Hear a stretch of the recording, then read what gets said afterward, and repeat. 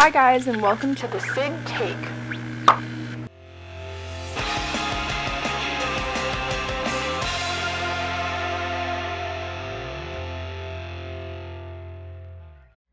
So today's episode is very different from my last episode in the context of it is not centered around child actors. Please check out that episode. I really thought it was a very interesting episode that if you really like controversies and the deep inner workings of Hollywood and just old Hollywood type of scandals and stuff like that, it's a very good episode, so please go back and listen to it. But for episode 3 of this podcast, I am going to be talking about coming of age movies, and I'm going to be listing 10, which is my 10 favorite coming of age movies. Now, coming of age movies, I think people perceive the wrong way. A lot of people, I think, oh, coming of age movies are teen movies, and most of the time they are, I would say, but I think coming of age sometimes, if done right, really can leave something with anyone, and not just a person who is a teen, but someone who lived through their teenage years, is about to live through their teenage years, is maybe even a grandma or grandpa. Like, yes, you look at it and you're like, oh, that is a child's perspective. But I look at it, and a lot of times the people who write it are reflecting on their youth. And I think there's a lot of things you can learn from youth and also looking back on your youth. So that is why I think coming of age movies are amazing. I love them. I have watched, I think, almost every coming of age movie that pretty much I think anyone can think of for the most part. It is very surprising when I find one that I have not watched, but I'm always very happy about that. But anyway, so the first coming of age movie I'm going to talk about is The Breakfast Club. Now, The Breakfast Club came out in 1985, and I think it was one of the first, I would say, coming of age movies that really, I think, meant something and really struck a chord in people's minds just about, I think, living your life in high school, honestly. I think up until the 80s, maybe even the 70s, there was really no films that I think really addressed what teens were going through mental health-wise, parents-wise, just pressures of just growing up in society during during a very difficult time where people are very insecure, and adolescence is, I think, hard for everyone. I don't think there's a single person that ever wants to really return back to their teenage years. You could have had the best high school experience in the world, doesn't matter, because I truly think that no one reflects and thinks back and goes, wow, I really want to go back to being a zit-faced, insecure person. It's just not something I think people would want to go back to willingly. So The Breakfast Club, I think everyone knows the story about it. I would say there's a princess, there's a jock, there's the criminal or the delinquent person, the basket case, the nerd. It's all just kind of centered around these stupid high school stereotypes and how all these people in these high school groups and stereotypical groups are put together one morning on a Saturday's detention, and they learn about each other. And this movie has always really stood out to me solely because I think every movie capitalizes on stereotypes, especially coming of age movies. Like, stereotypes is that, I mean, in high school movies, like high school stereotypes. Oh, the nerd, the jock. And this one really showed, like, past that, like the inner turmoils that these people go through, and how the princess really just hates having to fit in and be a part of everything that her friends do. The criminal wants more out of life, and that he hates and resents his father for making him become this way, and the abusive household he has. The jock feels the pressure of his family wanting, specifically his father, wanting him to be the best, and and to basically be this ideal jock who's so cool and wants to bully the kids at school and stuff like that. But deep down, he really is a good person, and he's just falling into this role because that is what has been given to him. And the nerd, I mean, I think the nerd is probably the most interesting one. I mean, Anthony Michael Hall is one of my favorite actors from the 80s, and I think he really captured the fact. I know a lot of people, even from my high school experience, I think everyone has met someone who puts an insane amount of pressure on themselves because that is what they identify with. That is how they gaining their confidence through school. And it can be very rough to not get the best grade in a class. Like, he didn't get the best grade in shop, and that freaked him out, because to not be the best at something that really gives you confidence and makes you feel less insecure is very, I think it's very hard for people who are like that, who are type A, and who really in high school identify with school so that they can feel more confident in themselves. Here are some interesting facts. We got 10 to go through, so I'm really going to try not to ramble through all of these movies, but I really wanted to address The Breakfast Club because it's my number one for a sole reason. Like, this is probably, out of all the 10 on the list, this is definitely like my number one movie. It's like one of my top, out of my like probably 4 favorite movies of all time, but I've watched this movie 40 times. Like, it's just a comfort movie. I love it. But anyway, so some of these facts I didn't actually personally know, so here's 2 facts about The Breakfast Club. Molly Ringwald swears that she tried over and over to do the trick where Claire puts on lipstick from a tube that she tucked into her cleavage. It's like a cool little thing she like knows how to do, that she tells the whole gang about, and despite stretching and practicing and like really trying, it was kind of impossible for Molly to do this. So they literally, through camera angles and cutting and all this stuff, they managed to fix it, but like she didn't actually do it. She just put her face down and they just edited it that the lipstick got on her face, like on her lips perfectly. That was not like a real thing, unfortunately. She really tried, but it was a trick that just was not possible for her. The other thing was, this is actually what she said about it, which I thought was very funny. She said, "I really feel like I'm so disappointing to people because that scene really points to the power of the movie magic and editing. John Hughes actually was embarrassed to tell me about what was in the script.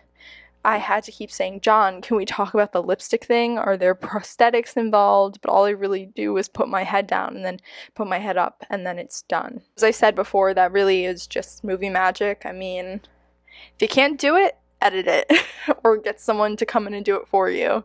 That's basically how it works in Hollywood. The next movie that I put on my list is Edge of 17, which came out in 2016, which is surprising me because I feel like it came out like 2 years ago.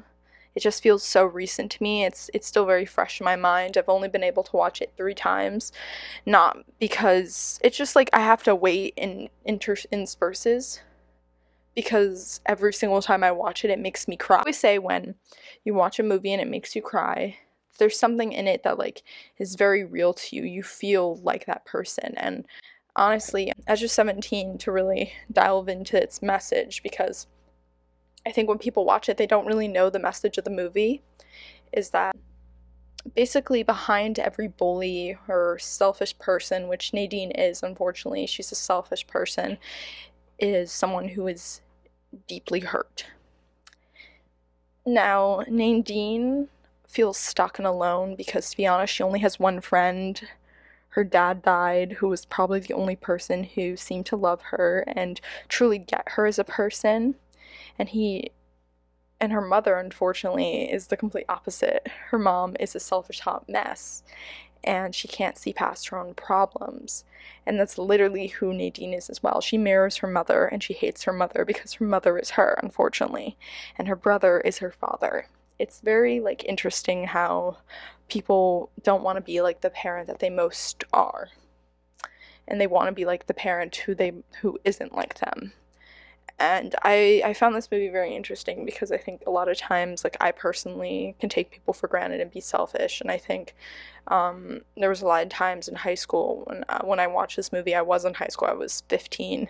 I was in my freshman year, and I remember thinking to myself, like, not at the time. Like, at the time I cried and I didn't understand why. But the last couple times I've watched this movie, I've realized more and more, like, how much I related to that character in high school, because I was an only child, and I think I took a lot of things for granted, and I was a little bit selfish. I would never say I was a bully like her in some aspects, and like how she treats some people. Like, she's a little bit manipulative, I will say, to her best friend, but I definitely took things for granted. And I think the best thing about a coming age movie is when it makes you realize things about your own life and it makes you learn from it. Cool fun fact about this movie is that Woody Harrelson, who plays the teacher who Nadine is really close with, improvised many of Mr. Runner's quips and jokes to the delight of the writer and director Kelly Freeman Craig. And I thought that was really cool because if anyone has watched this movie, Woody Harrelson is hilarious in it and also very mean, but definitely hilarious. A lot of times I would say what he says is what the audience is thinking. The next movie on my list is Perks of Being a Wallflower. So this came out in 2012, and Stephen Chbosky, can never say his name right. He was the author of the actual book. I tried to read the book. I did not enjoy the book, but the movie is literally one of my favorite movies of all time, to be honest. This movie really explores, I would say, a lot. I think if anyone's seen this movie, it is a roller coaster. I don't know if I can properly explain it without giving everything away, but unfortunately it is a boy who comes into high school after being in a mental, I would say, psychiatric, situation where he's getting therapy, and he was put in a facility to help him. We don't exactly know why, but he writes letters and kind of tells the story through that. And even in the movie, Logan Lerman voiceovering it as the narrator, and you don't really know exactly what's going on. You only really get it from his window, and unfortunately it is the window of someone who definitely went through some sort of trauma. So I think that's honestly what makes it so powerful, is that you're figuring out his situation that he's going through with him, which is how I took it. And I think a lot of people take it as a little bit more simplistic, in a more simplistic approach, but honestly I thought it was a lot deeper. And what I thought was really interesting was John Hughes actually originally bought the film rights instead of Stephen, who actually obviously made the book and then eventually made the movie. And what he did was he had the intention to write and direct it, and he intended the film to be a dark comedy with Shia LaBeouf set to play Charlie, Kristen Dunst to play Sam, and Patrick Fugit cast as Patrick. And Hughes' sudden death stalled the project, and he didn't actually complete the script before his passing, but this actually allowed the film to be revived as an independent movie instead, and so Stephen was able to not only write his own screenplay for his own book, but also direct it, which is very rare. Honestly, a lot of book writers do not get to direct and write their screenplay, so I thought that was really cool. And then another one is in the director's commentary on the DVD and Blu-ray, he actually mentioned that Dead Poets Society and The Breakfast Club were two of his favorite films growing up, and that they influenced him. And I thought that was really cute that the actual one of the Breakfast Club writer and director, famous director, John Hughes, who would have, taken his book and made it into a film, was actually one of his inspirations for the actual film itself, which is really cool. I think it really went full circle. Now, the next movie that I actually really enjoy, which is the fourth on my list. So Juno came out in 2006, and Juno kind of goes through the eyes of a girl who unfortunately becomes pregnant. She's a teenager in high school. It's very funny and it's very sarcastic, and I think that makes people forget how scary teen pregnancy is. And they delve deep into a really tough subject that a lot of people look down on and treat pregnant people, especially ones who are literally 17. It delves deep into this topic, and I thought they delivered it really well. I mean, it was one of the Oscar nominations of the year 2006, so that's really amazing for a coming of age movie to receive, because I feel like the Oscars usually don't go for coming age movies. But anyway, so some facts are Billie Joe Armstrong of Green Day actually enjoyed Bren's line, "Didn't have to drive out to East Jesus Nowhere," so much that on Green Day's album 21st Century Breakdown, which I love that album, if anyone has listened to the album, please listen to it, he wrote a song called East Jesus Nowhere, which I did not know, so that I thought that was really cool.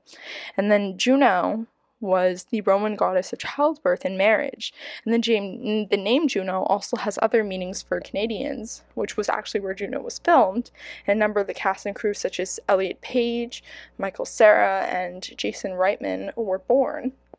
And Juno was the code name of the beach where Canadian troops landed on D-Day. Approximately 1,000 Canadian soldiers were injured or killed on D-Day while capturing this beach. There's like a bunch of things related to the word Juno, but I just thought those were really cool little fun facts. So the next one on my list, number 5, is 16 Candles. So 16 Candles came out in 1984, and this was right before Breakfast Club, so Molly Ringwald was kind of virtually, I would say, not as popular as she was after the Breakfast Club. A fact about 16 Candles is Anthony Michael Hall, who plays the nerdy boy in the movie, just like Breakfast Club. He really got pigeonholed in that role, and I feel bad for him, but him and Molly Ringwald initially disliked each other, so John Hughes, the director and writer, took them to a record store, and they bonded after they found out they liked the same music. And one of the groups they liked was the Rave Ups, which Molly ended up scribbling on Samantha's notebook. Samantha is the character in the film. To give you a little backstory behind this, the relationship between Anthony Michael Hall and Molly Ringwald's characters was not really supposed to be loving anyway. It was more supposed to be a friend vibe because Anthony Michael Hall's character is nerdy and he's supposed to be the pervy little kid who wants her freshman, who wants the sophomore girl's underwear, and the sophomore girl wants the senior named Jake Ryan, who's supposed to be the stud, like by like that language, like, oh, he's like the jock, he's like the one that everyone wants type of thing. And I mean, they chose a really attractive actor, so Molly Ringwald must have had a fun time doing that at like a very young age. But anyway, so another fact is, in the book You Couldn't Ignore Me If You Tried, The Brat Pack, John Hughes and Their Impact on the Generation by Susan Gora, Molly Ringwald said that she and Anthony Michael Hall were too young to entertain themselves at bars or nightclubs. They often had to spend their Saturdays off from filming 16 Candles by crashing the bar and bat mitzvah receptions that were being held at the hotel in Skokie, Illinois, where the cast was being housed. I thought this was really funny because I'm Jewish, and it's like, I don't know, I thought it was very interesting that the only place that they could like party and like relax would be a bat mitzvah reception or like a party. And I mean, if you don't know anyone, I feel like a bat mitzvah or bar mitzvah wouldn't be that fun, but I mean, I guess they had fun with it. So the next movie I'm going to talk about, which kind of bleeds into the fact that The Perks of the Wallflower was actually inspired by this and The Breakfast Club. The one I'm going to talk about right now is The Dead Poets Society, which came out in 1989. Now, this film was actually one of Robin Williams' favorite roles as John Keating, who was a professor, teacher role in at a boarding school.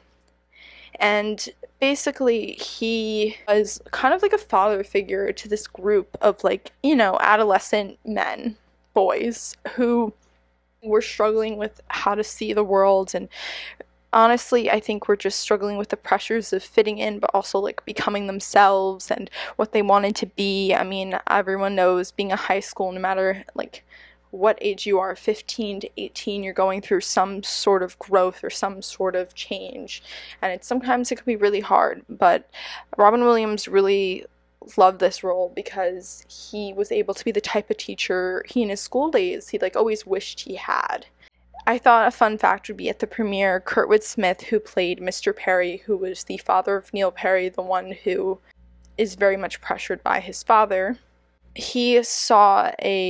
at the premiere, he saw basically a family where the father had the same type of domineering thing over, like, domineering energy over his son, very much like his own character in the film. And he said that after the family left the premiere, he saw the father was crying. So I think it maybe struck a chord in that father's mind, which is very good, because I hope people realize that putting unnecessary pressure on children is damaging, I would say, and this movie really showed it, because unfortunately Neil Perry, who isn't the main character in the movie but is pretty, he's the one I will probably never forget. I mean, there's a lot of parts of movies that you forget, but he really stuck out to me. He was very pressured, and he ended up committing suicide. Spoiler alert if you haven't seen the movie, but please watch the movie. Basically, the story behind that is John Keating, the teacher, really, he was looked at by Neil as someone to model for his rebellion against his father, and Neil decided that he wanted to become an actor and be a part of the school Shakespeare production. So he lied to his father because he wanted to do what he loved, and his father, when he found out, was so mad at him and made him feel like such crap that he basically took his father's revolver and shot himself, and because he felt his family could never support his dreams. And honestly, due to his death, everything was set in motion, so really propels everything forward. In all, Neil Perry is a tragic example of how Keating's love of freedom and art could go terribly wrong, because Neil is arguably more rebellious than Keating himself, because I don't think Keating had the type of father that Perry had. I mean, Keating wasn't at the point where he would have been willing to sacrifice his own life for the sake of his beliefs. And unfortunately, Neil was. Okay, so the next movie is an amazing movie. Okay, Fast Times at Ridgemont High.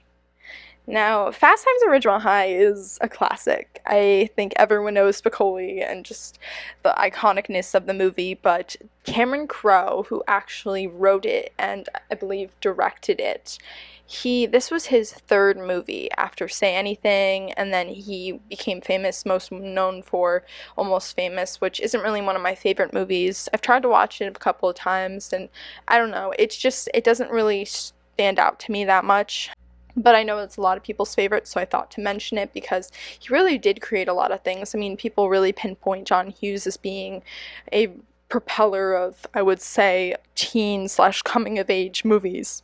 But no one really talks about Cameron Crowe, I would say, and he did a lot for the genre. So in the Almost Famous movie, he documented a young journalist rock and roll exploits. A Ball on Tour, and this really, that was semi-autobiographical, and what Crew did himself as he used his music journalist roots basically for that movie for Rolling Stone, and he took his in the field work that he did for that movie and also did that for Fast Times at Ridgemont High, where he experienced with his own versions of many of the events by literally putting himself in high school. He went to high school at 22 to get background information, real conversations, real scenarios of what people cared about. And he really, he found, a lot of findings, and the findings were put into a book and then a screenplay. And then he took those scenarios that he knew teens cared about and he made it into a film. And I would say it's very accurate, even the dialogue. So the next movie I'm going to talk about is Say Anything, which is by Cameron Crowe. It was actually his first directorial debut, and it came out in 1989.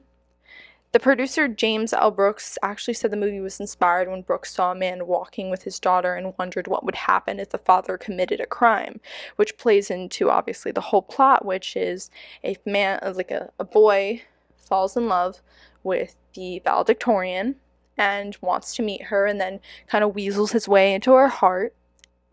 And unfortunately, the father does not approve, but then the father ends up not being a good man for reasons that you can find out when you watch the movie yourself, which I hope you do. And the whole movie is just amazing. There's some really cool scenes. I mean, the most iconic scene of all time is when Lloyd, who is played by John Cusack, holds the boombox over his head, and the actual song that was being played, an interesting fact during the filming, was Turn the Other Way by Fishbone instead of In Your Eyes, which was put in during post-production. I thought that was really cool. Anyway, so the next movie I'm going to talk about is Ferris Bueller's Day Off, which came out in 1985. Now, the actual day that apparently Ferris Bueller took off from school is June 5th, 1985. Most of the license plates featured were abbreviations for the titles of John Hughes' his other films, because this was also made by John Hughes. So for Katie's car, she is VCTN, which stood for National Lampoon's Vacation. Jeannie's was TBC, which was The Breakfast Club. Tom's was MMOM, which is Mr. Mom. Rooney's was for FBDO, which is Ferris Bueller's Day Off. And the only exception was Cameron's Ferrari, which had a license plate that read NRBOUS, which was nervous, which I think really makes sense with Cameron's character because during the entire day, he is very nervous about the fact that Ferris is missing school and that he will get caught. I don't really think I need to explain Ferris Bueller's Day Off because I think in the title it explains it. The last movie on my list, before I lose my breath, is Superbad. Now, Superbad came out in 2007, and it was based around Seth Rogen and Evan Goldberg, who wrote the film when they were teenagers. It's no secret that Seth Rogen wrote Jonah Hill's character as an exaggerated version of his younger self, which you can really see because when Jonah Hill's acting, it just like very much reminded me of Seth Rogen. And then to have Seth Rogen in the movie, it was like a weird effect in my brain, I think for everyone, like it just was trippy. In an interview with Indie London, Rogen actually disclosed just how far back the story goes, and that he said that Evan Goldberg and I started writing in high school when we were 14 years old, and a lot of stuff in the movie actually happened. The relationship between us is totally fabricated for the movie. We did split up eventually, but we don't give a shit. We don't love each other. The whole fake ID concept happened. Fogel is actually our other best friend, and all the names in the movies are people who went to high school with us. Christopher Mintz-Plasse, first scene ever in his entire acting career, he plays Fogel, who got the Hawaii fake. Everyone knows that one. Is in his entire career, just saying, his first ever scene was his character's intro in home economics class. While discussing the scene in the DVD commentary, Mintz-Plasse, I literally am going to mispronounce his name, but Christopher admitted to being completely terrified filming his first professional movie ever. However, Goldberg reassured Mintz, saying, "I read so many non-actors, so many people who had never done anything professionally before, and none of them could hide their fear. That's why none of them got the job." And he was only 17. Now, those are the 10 movies that I picked out. I hope you enjoyed. I hope you watch some of these movies. They're really fun. They're a little funky, some of them, very much dated in some others, but the 80s movies are just, you can tell they're from the 80s, but it's a good time. It's a fun little, just take an hour or two out of your life and just relax. And some of them will make you cry, some of them will make you laugh, and it's just, hopefully you'll learn something from at least one or two of them. So anyway, so this is the end of my episode. I hope you will catch the next one. Bye!